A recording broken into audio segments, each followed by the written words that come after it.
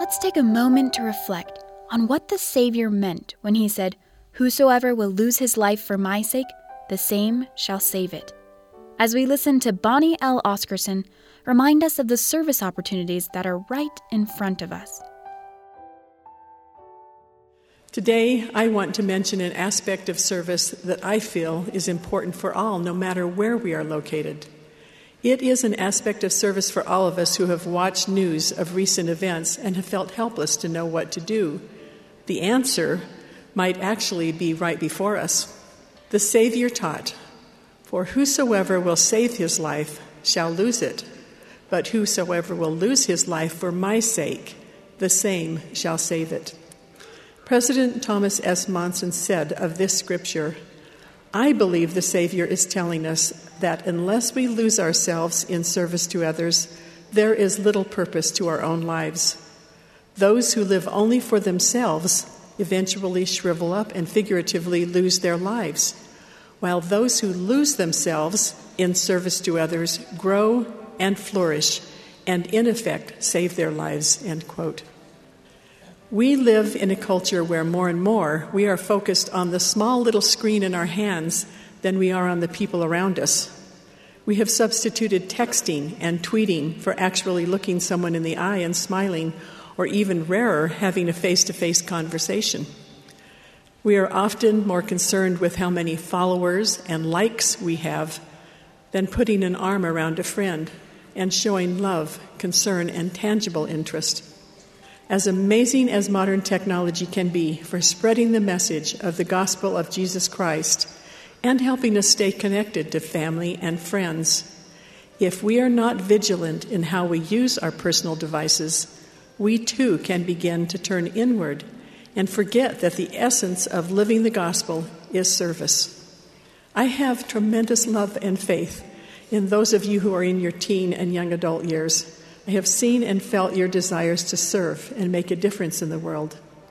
But I also think it's sometimes easy to miss some of the greatest opportunities to serve others because we are distracted or because we are looking for ambitious ways to change the world. And we don't see that some of the most significant needs we can meet are within our own families, among our friends, and in our communities. We are touched when we see the suffering and great needs of those halfway around the world, but we may fail to see there is a person who needs our friendship sitting right next to us in class. What good does it do to save the world if we neglect the needs of those closest to us and those whom we love the most?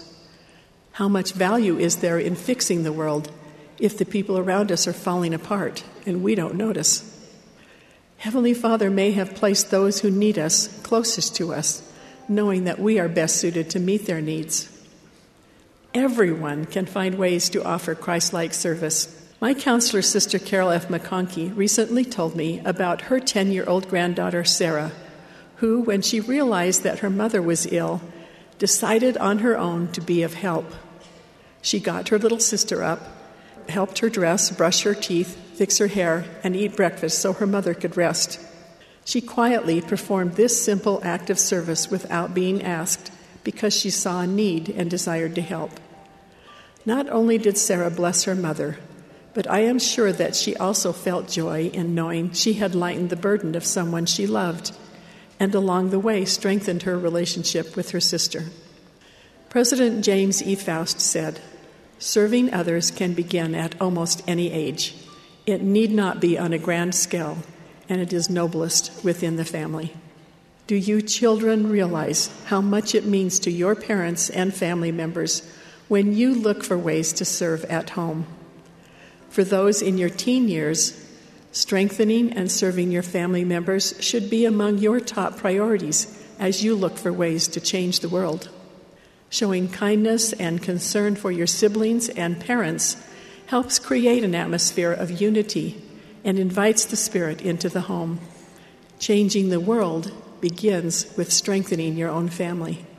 As you strive to become more like the Savior Jesus Christ, you will continue to be blessed with desires to relieve suffering and to help those who are less fortunate. Remember that some of the greatest needs may be those right in front of you. Begin your service in your own homes and within your own families. These are the relationships that can be eternal, even if, and maybe especially if, your family situation is less than perfect. You can find ways to serve, lift, and strengthen. Begin where you are, love them as they are, and prepare for the family you want to have in the future.